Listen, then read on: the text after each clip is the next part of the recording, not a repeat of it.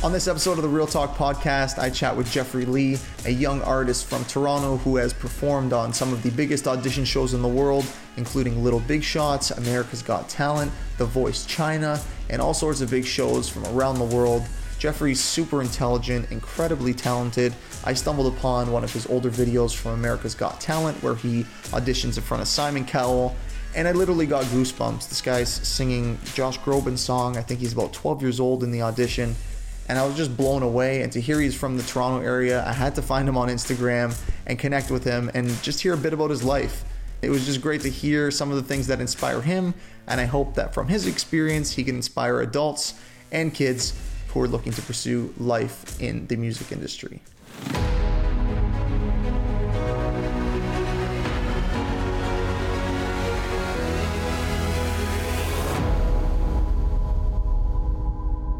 To ask you first is, you've been on all these incredible shows and performed on these big stages.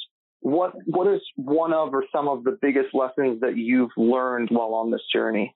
Well, I guess that I always insist on, if you have a dream, reach out for it and don't regret it. Success is not easy and hardships might be in the way, but in the end, what keeps you standing is your passion. Amazing, man. And how has your family been through this journey? Has your parents been super supportive through it? Has it been, My entire family has honestly supported me through my musical journey. It started with my grandparents when I was really young. The influence my grandparents gave me on singing is unforgettable and undeniable.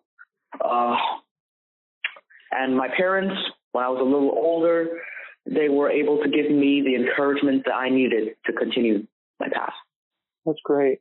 And how did you know, at a young age, I've seen you in past interviews and you just basically now you've found your passion and that you love music and it's the thing you want to do. How did you know at such a young age that this is your thing? Honestly, because I was so young then, I probably didn't know. What's funny is that it's actually my grandparents who discovered my talent in singing. When I was around half a year old, my grandparents bought this music box full of nursery rhymes, filled with nursery rhymes, as a present for me. And according to them, I was able to sing and talk at a really young age. They said I think it was around a year when I was able to talk and sing. With that music box, I was able to learn 20 songs, 30 songs. And there was this time I remember that they told me I performed a little concert in my neighborhood, and all the people would come and watch me when I was like two or 2.5. And I guess I really just had that confidence within me when I was young, that confidence. And my grandparents told me that I was probably a talent then. Yeah. It's crazy, man. I mean, you're such a mature individual, and just the way you carry yourself is super inspiring to artists of any age.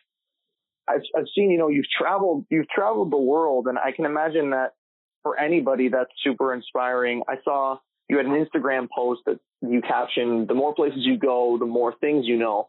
So that got me to thinking, how has traveling shaped you as an artist, and how has it kind of influenced your music and you as a person?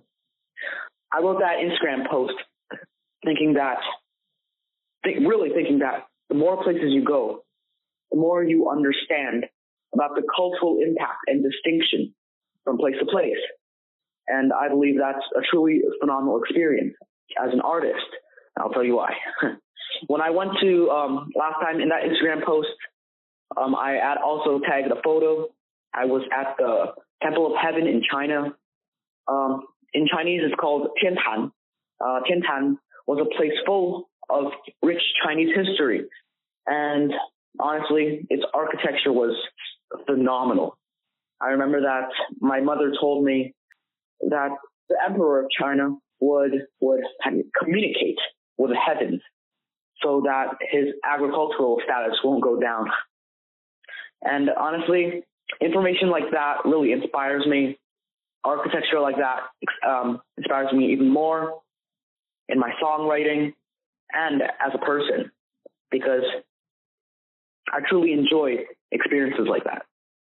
You're such an intelligent young dude, and I'm just curious with that intelligence. Obviously, you're in school. How do you balance, school life and being on these shows and singing and performances? How have you been able to balance all that? Well, I guess after doing it for almost 6 years, I guess I'm pretty pro at it. I don't believe that singing, my career in singing and school stuff and my and things I do in my school conflict, honestly, because if you really focus, you've really got the time to do it. You really got the time to balance things out. I learned this after so many years of doing it. I would usually I would tell my teacher beforehand that I am going to, I'm going to China, I'm going to America, I'm going to go to Singapore, and then they would provide me with the homework that I need, the lessons that I need with me. And then I would read it, do the homework, and further understand the concepts of what we're learning while I'm singing, which is why academics and singing has really never bothered me that much. Wow. So you're traveling and you're also doing your schoolwork while you're on the go. Yeah. Wow, yeah. Man. Do you have any advice to kids, that want to be in your position? Maybe they're younger, maybe they're even a little bit older, to some kids who would hope to one day sing on the big stage and perform and do all the incredible things that you've done? Okay. I do. As I mentioned before, I always insist on one lesson. If you have a dream, reach out for it and don't regret it. Success is not easy and hardships might be in the way, but in the end, what keeps you standing is your passion. I truly appreciate the people that have raised me up through my musical journey, and I really believe that you guys can have the same experience.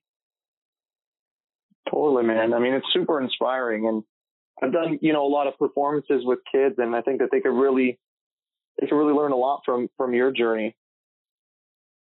Lastly, before I let you go, again, I really appreciate you taking the time to speak with me. But before I go, I always love asking the people that I'm speaking to, what are you currently listening to? Whether it's, new music or old music, or what is currently in your headphones inspiring you? Well, I guess it's a combination of things. I really love the classical pop songs from Whitney Houston, Celine Dion, Mariah Carey. But I also enjoy listening to hits like, Animals from Maroon 5.